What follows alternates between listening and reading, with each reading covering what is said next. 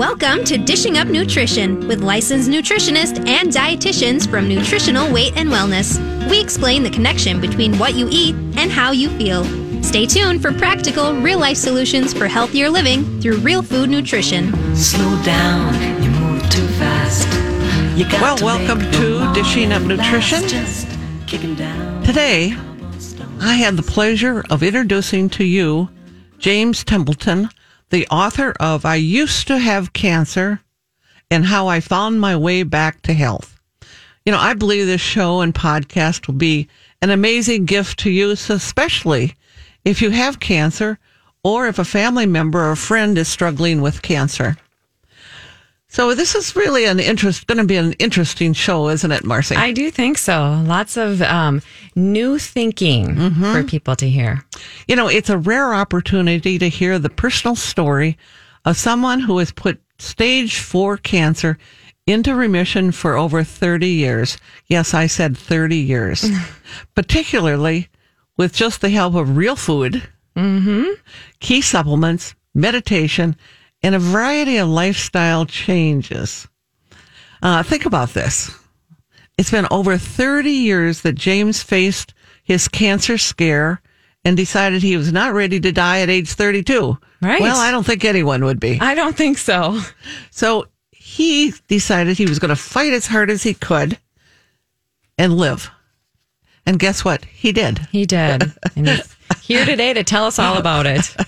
You know, before we turn the mic over to James, I want to introduce to you our co-host today. You heard her voice. Yes. It's Marcy Vasky, who is a nutritionist.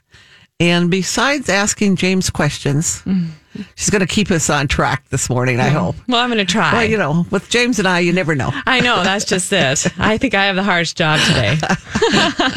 I'm Darlene Kavis, also a longtime nutritionist. And, you know, I have personally known and respected our special guest today, James, for over 20 years. However, until I read his book, I Used to Have Cancer, I didn't even realize the full extent of his cancer struggles. I didn't even know. Right.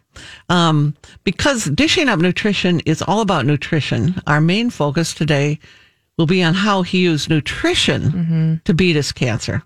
You know, I encourage you to pick up his book, I Used to Have Cancer, and get the full story, because I'm sure he would tell you that although eating right truly made a difference in his recovery, there is more to healing cancer than just a good diet or good food. Right. I mean, you know, right. We recognize that in all healing, there's more to the story. There is definitely more to the story.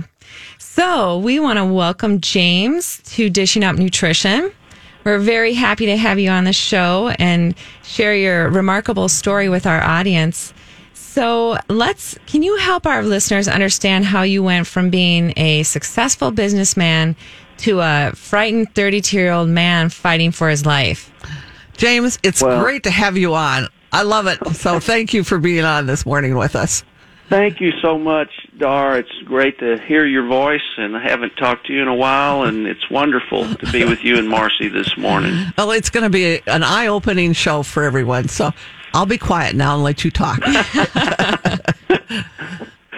Well, I tell you, it's just wonderful to be able to share my story today, and you know, I was just a young guy. I was 32 years old. I was living in Texas. You could probably hear my accent still, even though I haven't lived there in many years. Right. But and it's early here, so I'm getting going here. But the thing is, I was living in Texas, and I was in 1985, 32 years old. I thought that everything was going great. I had a beautiful wife, beautiful young daughter, not even 2 years old, and I thought I had life by the tail, I guess you could say. I had 3 very successful businesses.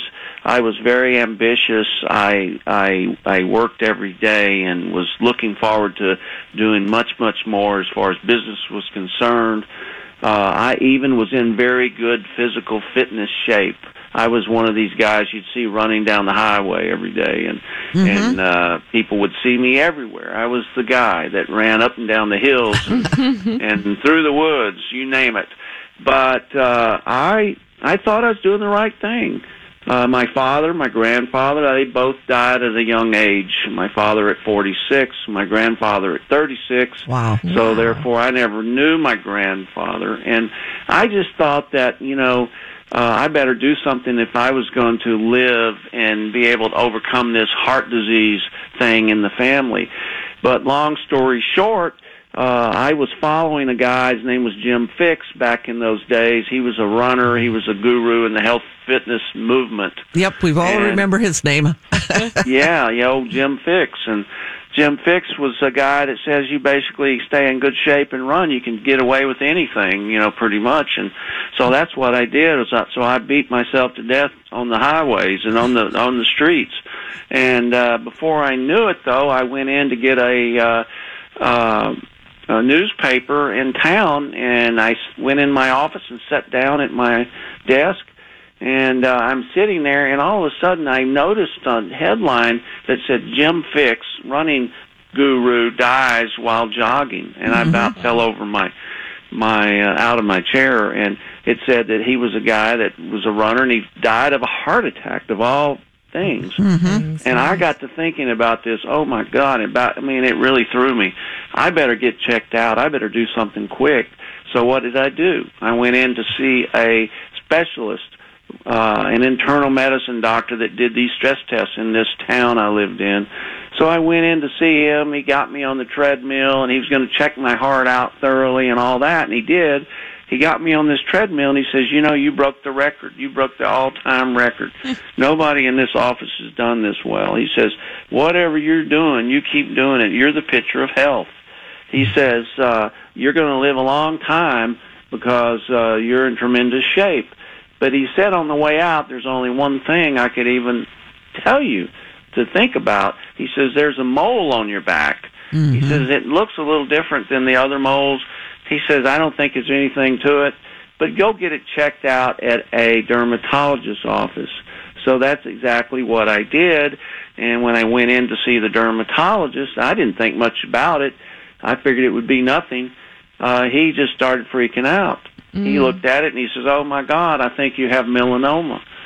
And he started running around in the room. Well, I didn't even know what melanoma was, but I knew it wasn't a friendly-sounding word. I'll tell you, it doesn't sound very nice, does it? No, and obviously he was scaring you. Oh, he scared the heck out of me. And all of a sudden, I was this guy that thought he had everything going for him, and now I was just turned probably, pale all over, and I was scared to death and was shaking in my boots, literally. And I tell you what, I left there because I didn't like his bedside manner, and I said, I'll get back to you on this, because he went on about, you're going to, you could die from this and that, and you need to have all this surgery. And so I didn't want to hear that and at that point. So I left, I went home, decided to get another opinion. So I went into a dermatologist in Houston that I'd seen before. He looked at it, thought it looked suspicious, but he said, let me send you over to a world-renowned oncologist. Well, an oncologist, is a doctor that specializes in these things, and this guy was renowned. I thought, well, if I have to go see someone, he's the guy I want to see. So I went to see the guy. He looked at it, said it looked suspicious, and he says to me, I think we need to go in and remove this and see exactly what it is. He said, that's the only way we're going to know. So he did. He told me to go home. Don't worry. He says, I'll get back to you in a few days. He says, this 2-inch square plug that we took out of your back is going to tell us everything we need to know. So I went home, and all I did was worry. I was scared to death. This is the worst time, almost not knowing. And you're walking around on pins and needles. You couldn't sleep. I couldn't sleep. Yep, We've heard that from a lot of clients that go through this. Right. Oh, yeah. I was a total wreck. So then I sat around. I was waiting, and no one called. And I even checked on the at the doctor's office. They said, no results yet. I'm like, what in the world's taking so long? Well, it was almost 2 weeks before I got a phone call. And he calls me up, and it was one of those kind of phone calls that you read about in storybooks, you know. He says to me, he says, well, I got a report back from the lab. I got some good news, and I got some bad news. And he says to me, he says, the good news is that it's melanoma. And I said, good news. And he goes, wait a minute now, let me finish. And he says, it's good news because we think we got it all around this, you know, perimeter area of this incision. And he said, I think that we got it all, and that's a good thing. And maybe we'll never see it again. And then he says, but the bad news, he says, it's very deep. And he said, being this deep, he says, we're going to call it stage 4 because it's more than likely going to spread to some other part of the body or another organ, and we're going to have to really keep an eye on this. And he says, that's not a good thing. And he said, you come in every 3 months, we'll check you out. There's nothing else you can do. You just live your life. Go back to work. Don't worry about things. He says, there's nothing you can do. Well, all I did was worry. I'll tell you, I was scared to death. And all I did was feel sorry for myself. I got depressed. I didn't want to do anything. My ambition went down the drain.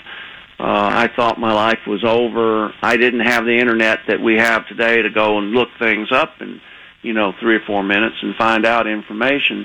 But all I did was look and search what I could find, and I found that with melanoma, stage 4 melanoma, most people didn't live more than 3 years. So I was not a happy camper, and I was so upset that I wasn't a good guy to be around anymore. I'll tell you, I wasn't the life of the party, I'll tell you that. And before I knew it, my wife said, I've had enough of this guy. I don't want to be around him anymore.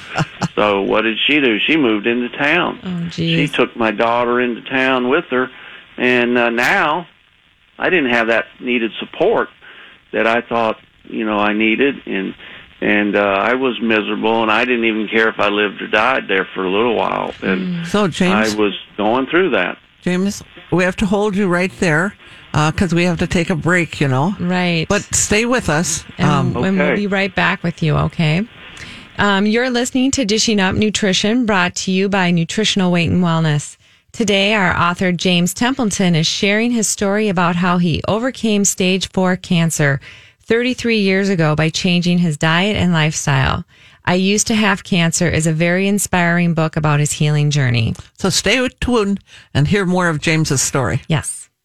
Well, welcome back to Dishing Up Nutrition. Today we want to take as much time as possible to hear James's story. And so, James, you ended up in the hospital. So go ahead with your story, and then I want to make sure that you catch this, that you had 3 knocks on the door, because I think that was so interesting in your story. Powerful, yeah. Powerful, yes. Well, I'll tell you, after getting checkups a couple of different times, 3-month checkups, everything looked okay, but I discovered a lump in my groin area that was like a large marble right after about 6 months or so, and I called the doctor, and he says, well, why don't you come in and let's see exactly what that is, and he says, let's check you in the hospital. And he says, I think that it's probably nothing, but let's go in and see what it is. If it's anything, we'll remove it. We'll just do a little biopsy.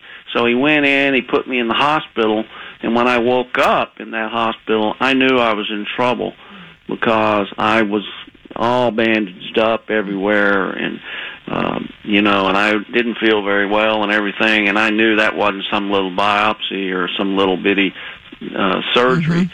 And he comes in, I'm laying there in the recovery room, and he says, well, James, he says, I'm very sorry, but this cancer has spread to your lymphatic system. And he said, that's not what I wanted to see. He says, this is not good news. He says, the thing that I think we need to do, he says, is do 80 chemotherapy treatments. Wow, He says, 80. I want to do experimental chemotherapy, which was a type of hypothermia treatment where they'd elevate my temperature at, as high as they could get it, like 105 or more. And they would get it really high with this typhoid serum, and then they would induce the chemotherapy in an IV. Would take about 8 to 10 hours each time they would do this. But he wanted to do that, and he wanted to do 80 treatments, but they could only do 5 at a time, 5 in a week's time. Then you'd have to go home for 2 months and recover from the chemo because it was that bad. And he went on to tell me, he said, since we removed all of your lymph nodes in your growing, he said, we're going to have to do a lymph drainage pump also. If we don't do that, your leg's going to swell, which it was already doing. He says it's going to swell up so bad, you're going to have a lot of drainage and a lot of toxicity. You're going to end up losing your leg if you don't do this. And I went, oh, my God, here I am going from good to bad really quick. And then he says to me, he says, I'm going to have to tell you this, that you only have a 20% chance of surviving 3 to 5 years. He says, if you can get through these treatments, these chemotherapy treatments, alive. And then he says, if you don't do the treatments at all, because I asked him, he says, I don't see much of hope at all. Well, I don't know what that meant, but I didn't ask any more questions. You didn't want to know. That's for sure.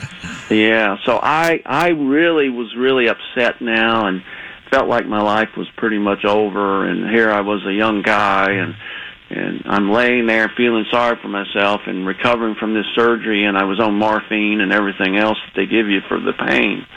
And it was pretty painful, this surgery I had. And I'm laying there, and I'm just feeling terrible for, over a week or so, just recovering. I was going to have to be in the hospital for 2 or 3 weeks just recovering from the surgery. And then I would do the chemotherapy while I was there. But I'm laying there, and I didn't know what to do. And something inside of me said, there's got to be something else I can do besides this stuff. I didn't know what to do. Where I come from, when you get sick, you go to the doctor. I didn't know anything about any kind of alternative means of healing or anything. I was just a guy, and just like a normal person that goes to the doctor, and if the doctor says jump, you jump, and you see if it's going to work or not. So that's what I did. Well, I'm laying there, I'm miserable and looking for answers, and all of a sudden I got a phone call. And I got this phone call right out of the blue, and it was a minister at a church that I went to from time to time, and he calls me up, and he says, James, he says, I want you to know I've been praying for you. And he said, a lot of people in town are praying for you. He says, I feel terrible about what you're having to go through, but he says, I want you to know something. He says, if anybody can beat this cancer, you can. He says, you're the guy that's tough enough to do all this running and everything that you do. And he says, I just know that you can beat this cancer. And he was a tough guy himself. He was an ex-professional baseball player. And I thought he was a really nice guy, and I looked up to him. And he got my attention because he said some things that I never heard any minister or preacher say, that the things that you hear in a locker room or something. And he told me, he says, you beat this so-and-so cancer. And he says that you're going to do this, I know. And he got my attention. He really did. So I started to think after I hung up that phone about that I needed to pray. I needed to pray because I wasn't getting any answers any other way. So I started to pray, and I prayed so hard. I wasn't a guy that prayed a lot. I wasn't a guy that was real religious or anything. I started to pray, though, and I prayed to God to help me. And I said, I need help like I've never needed before, and I'm praying 100 times more than I've ever prayed in my life here. So if you're willing to give me some help, I need it now, that kind of a prayer. And I tell you what, after I stopped that prayer, because I felt like every cell in my body was involved in this prayer. It was an interesting feeling in my body. And when I woke up, I had, from that prayer, I was laying there, and probably about 20 minutes later, I got a knock on the door. And I'm there in that bed, laying there, miserable, And all of a sudden, a friend of mine comes through that door that I hadn't seen in 7.5 years or so. And he was an old college buddy. And he comes in and he says to me, he says, well, I heard you were in here from a friend of ours, and I felt terrible. And he says, I thought that I should come and visit you, but I didn't know when was the right time. I was driving around the area near the hospital, and something told me it's time to go see him now. And he says, I drove in, I walked up to the hospital, and he says, that here I am. And he had these papers in his hand.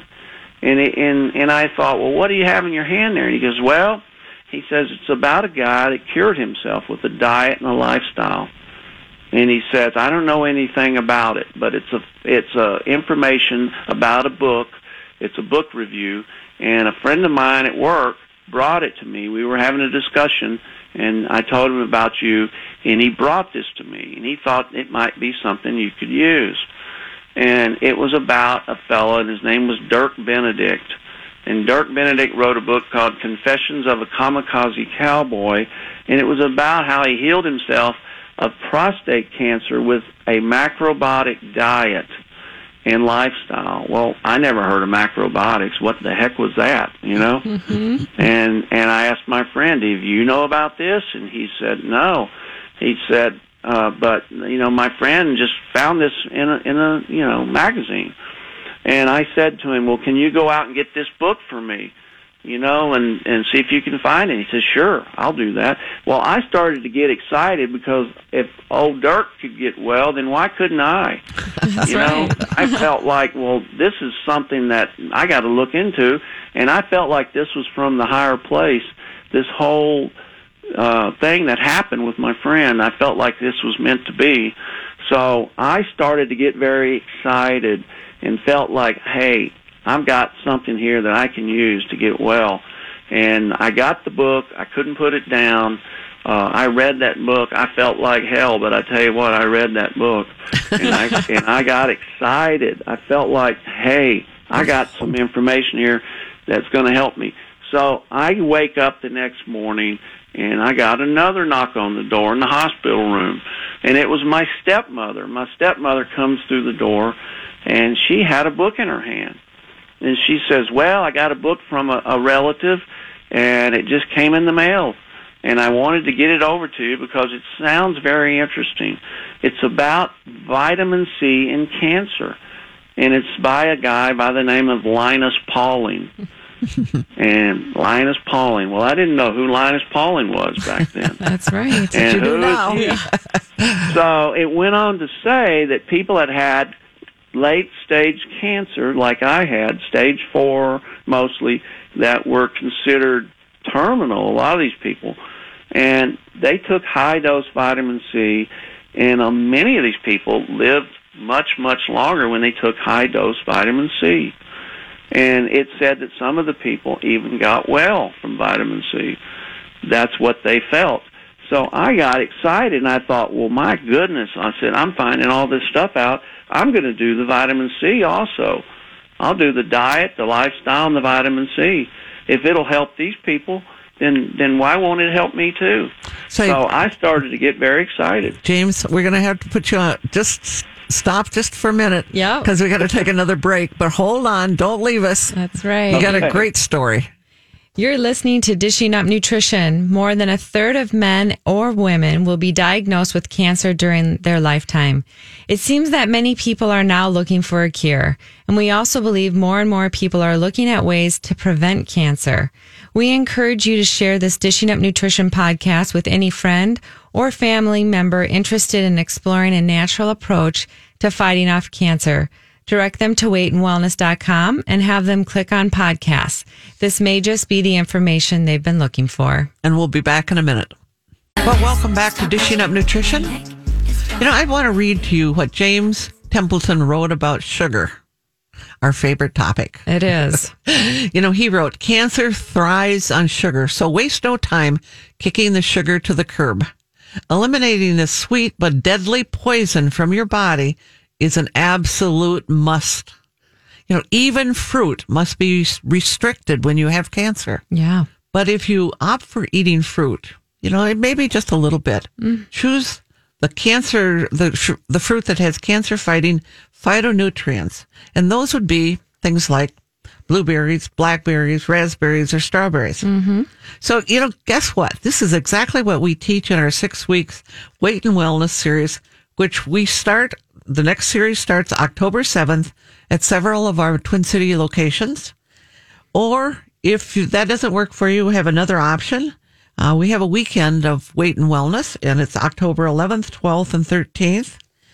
And, we talk about real food is the best preventive measure that you can incorporate into your life, but it takes education and support to do that. So if you want to do the Weight and Wellness series, call 691-699-3438, or you can just go to our website, weightandwellness.com. Yes. So we're getting back to James's story. Yes. So James, you had the 3 knocks on the door.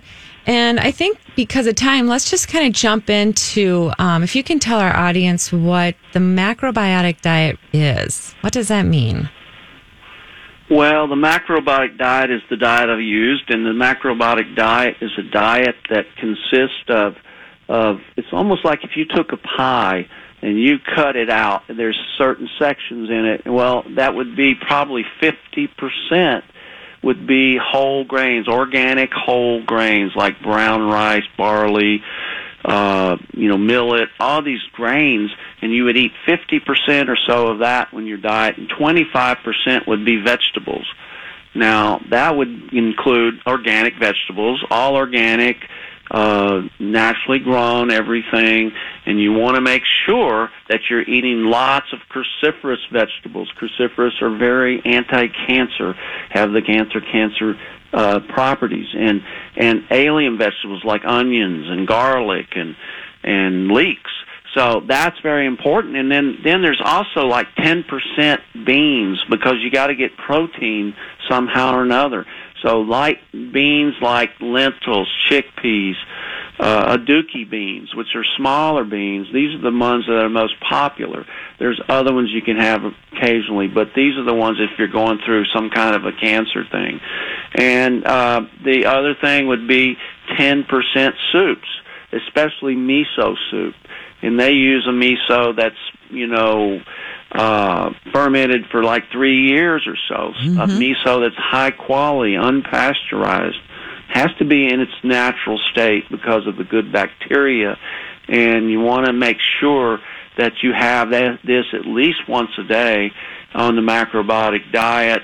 And you have other vegetable soups, lots of soups, and that's 10% of the diet. And then you want to have about 5% of sea vegetables. Sea vegetables are very high in minerals, anti-cancer properties also. So all these foods are very important, and you want to have nuts and seeds, also healthy nuts and seeds, and like walnuts and macadamia nuts are very important. Sesame seeds, these are all very, very important in the macrobiotic diet. And along with that, there's the lifestyle. The lifestyle is chewing your food 50 times or more is what they recommend.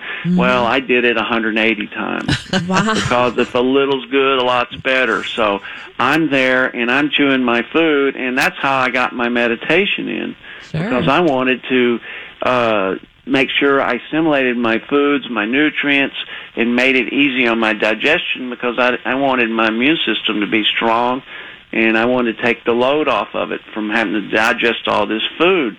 So I'd chew my food also, and I would have this meditative state.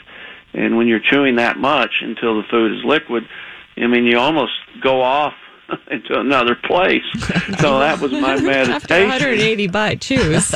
Yeah, and that was my meditation. And it took me an hour or more just to eat a little plate of food. So James, when you were cooking your own macrobiotic diet, how many hours were you spending on just cooking? Because I think this is the kind of stuff that people need to really hear, how the importance that you placed on it. Well, the thing about it is, when you're doing a macrobiotic diet, it takes a lot of time, but if it's important to you to get well, then that's not a big deal. but it takes probably at least, an hour to do a little small meal, but a lot of times a couple of hours to do a meal because you've got different dishes. You got all these dishes and you're cooking your foods and you're having, something that's sweet and sour and pungent and salty. There's different tastes. That's very important too for different organs. But the thing about it is that there's a right way to do the macrobiotic diet and a wrong way. And the people that do the best are always the ones that do it the right way. They don't cut corners. They don't just eat rice and beans, for example. And a lot of people think, well, I'm on the macrobiotic diet, and I'm just, and I'm eating, well, what are you having? Well, I had miso soup today, So that's not going to make it happen if you're going through something like I did. Yes. How many years did you eat like that? I think the audience would be curious. I ate very strict macrobiotic for 6 years. Very, very strict. I mean, I was the strictest guy you could find, and I wouldn't even travel and eat in a restaurant. Never ate in a restaurant for 6 years, other than a macrobiotic restaurant that I went to maybe, 3 or 4 times a year that was owned by the Cushi Institute back then, and that was just as strict as the food that I ate. So I would eat there, but I would take my food in a motel room, for example, and I would have it in I had a suitcase full of all my dried foods, and I would pick up some fresh greens and vegetables at a health food store if I'm traveling, and I would cook in my motel room. And I talk about this in my book, how I would cover up the smoke alarm. Right. And I would cook on a hot plate. Yes. Interesting. So, James, it's you did that for 6 years, over 6 years, and then you did switch. Kind of talk about why you kind of switched your eating, your food plan, and why and what happened, and more about that. Well, I went. It's a long story, but I went to see a lady, and her name was Dr. Hazel Parcells. We love that lady. Yes, Dr. Hazel Parcells. She lived to be 106. She was a very important person in my life, and I learned so much from her. But when I heard about her, and I was taken to see her, and I went to see her, and I even got to sit with her and work with her and learn from her, and learn her methods of the way that she went about health and how she determined things that she needed to do on a regular basis. But I went to see her, and I remember one day I sat there and I was working with her, and I was more than less just kind of listening to her and helping her, pick this up, go get this, that kind of thing. And she says, well, honey, she says, it's about time for us to have lunch. Now, she was over 100 years old then. She was probably 102, 3 back then, about this time. And she says to me, she says, let's go have lunch. And she wasn't a lady that was in a wheelchair or bent over with a walker or anything. I mean, this woman was amazing. And she walked around and as good as anybody that was 30 or 40 years old.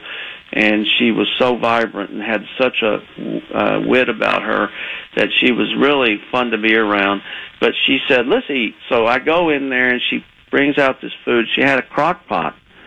And I thought, I didn't know what we were going to have. And she pulls it out and she says, we're having beans and ham hocks. And I said, beans and ham hocks? How in the world can I eat that? I can't eat that. I'm on a macrobiotic diet. And she looked at me and she said, now listen here. She says, if you don't change your ways, you're going to get sick again.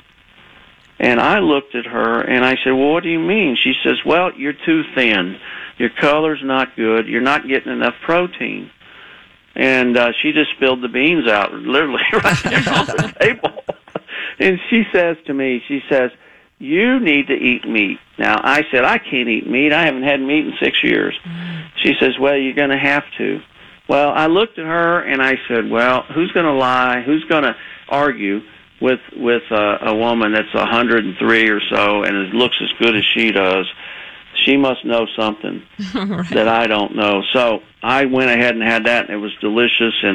And I got to where I would eat meat again. I started eating meat, very healthy organic food.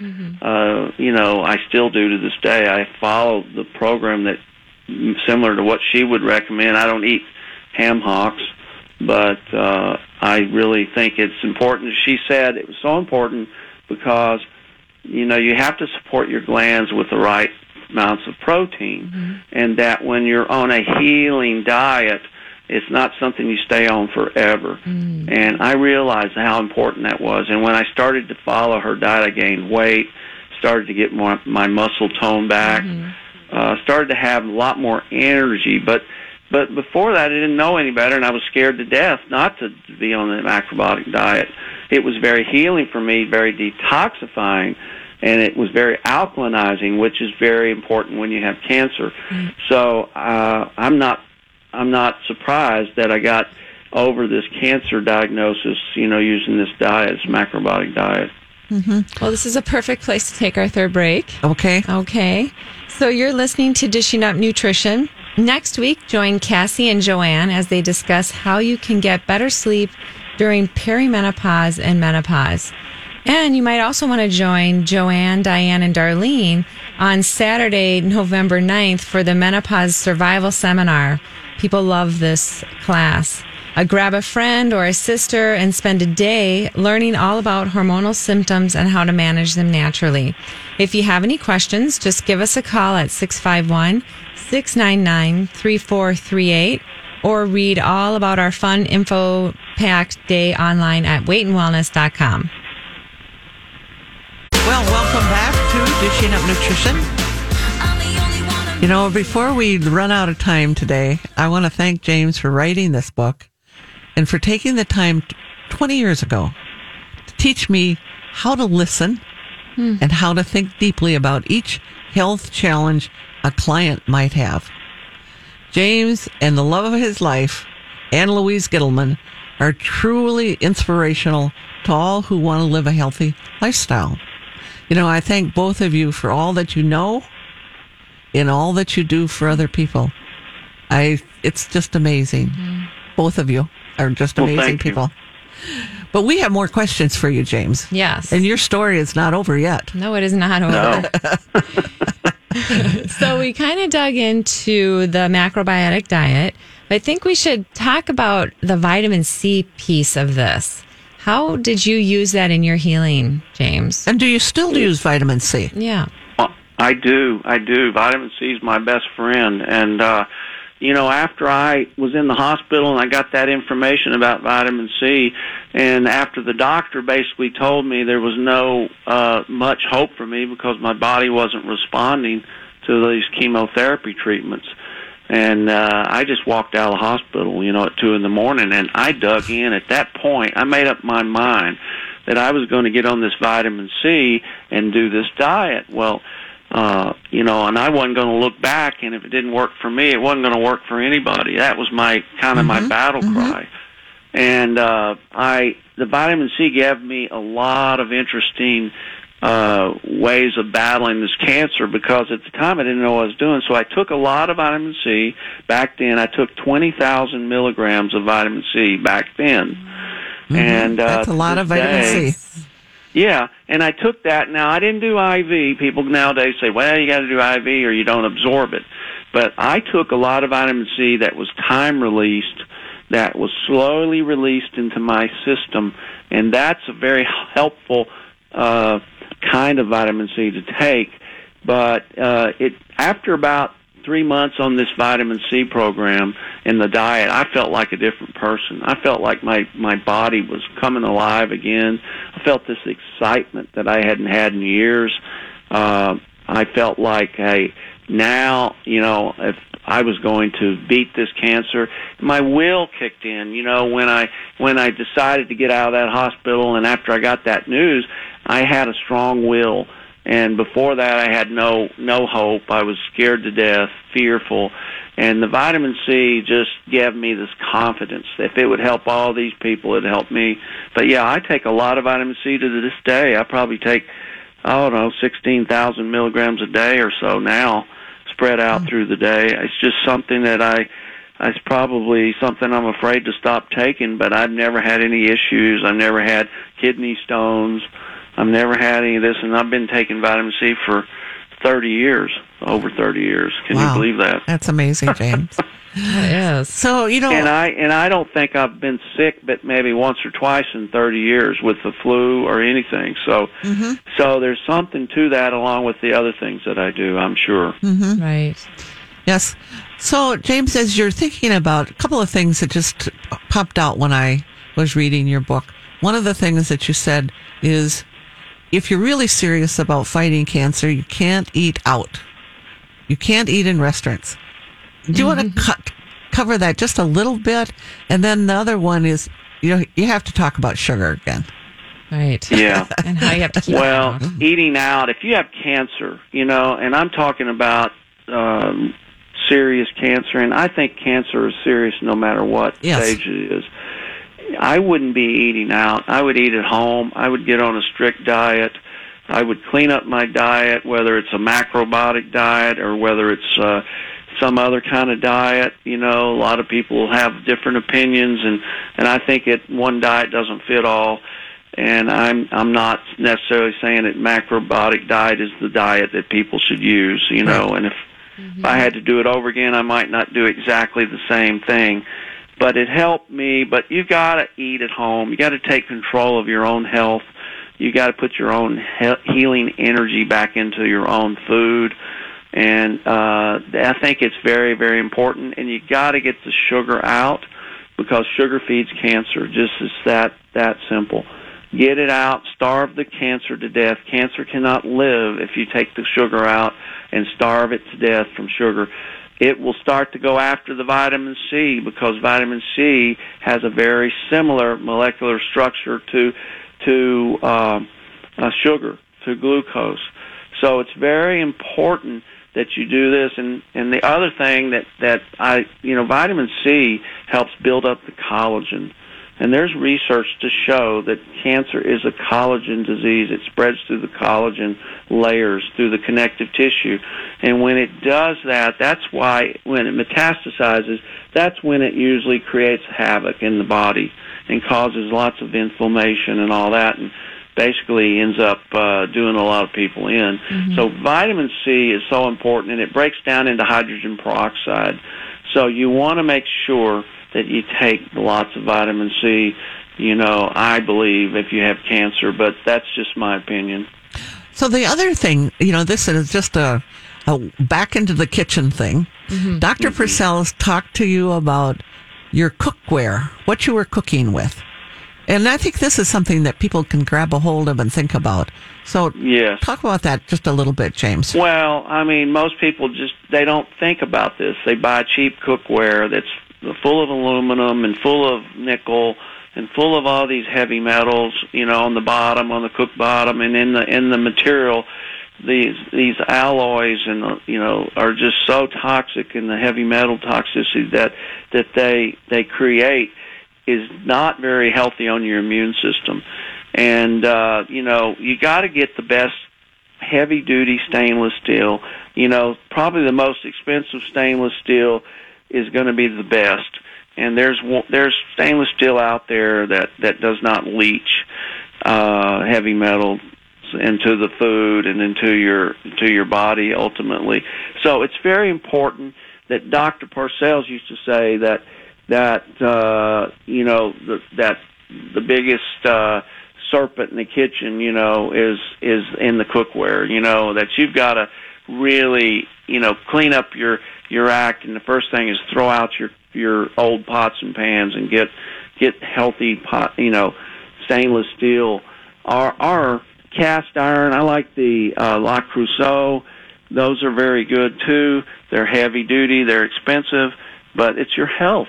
Exactly. Food is our medicine, and we need to have the best of the best and use the best pots and pans, when you're preparing. It's very important. James, thank you so much for writing this book. People listening, I really encourage you to pick up his book. Let me give you the title again. I used to have cancer. That's right. That was over 30 years ago. Just amazing. James, you're a great guest on the show. Thank you. Thank you, James. Well, thank you so much, Dar and Marcy. It's been a pleasure, and I look forward to speaking to you again soon. All right. I agree. Thank you. Take care. Bye-bye.